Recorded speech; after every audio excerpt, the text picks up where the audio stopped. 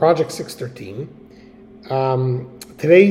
We have two commandments. The first commandment is positive mitzvah number 19, the same as yesterday, that after you eat and are satisfied, we should recite the grace after meals, we should bless Hashem. And we have another mitzvah today, positive mitzvah number 215, and that is the commandment to circumcise all male children. And this obligation rests on the child's father, and the mitzvah is to be circumcised on the 8th day.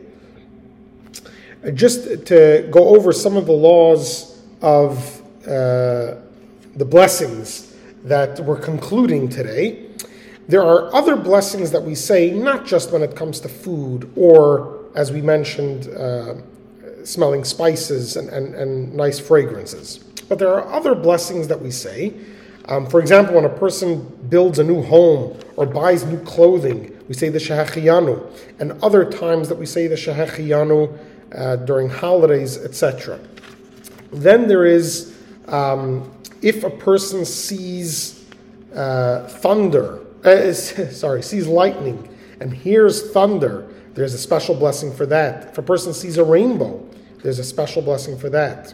There's also the concept of giving thanks to Hashem when a person experiences rescue or salvation. There are 4 types of people that during biblical times would bring a sacrifice, and today we recite a blessing of thanksgiving to God. And those 4 individuals are a person who had been sick and recuperated, a person who had been imprisoned and was released, people who journey across the sea, and if you travel through a desert. These are the people that have to recite this blessing.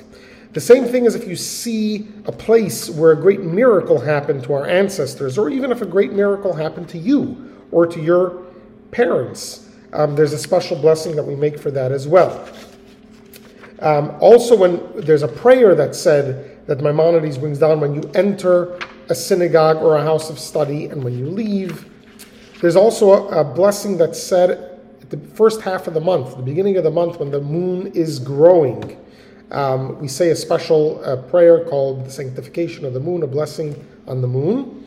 And once every 28 years, when the sun is in the same position it was during creation, then we recite a special prayer for the sun. Again, once every 28 years. Have a wonderful day.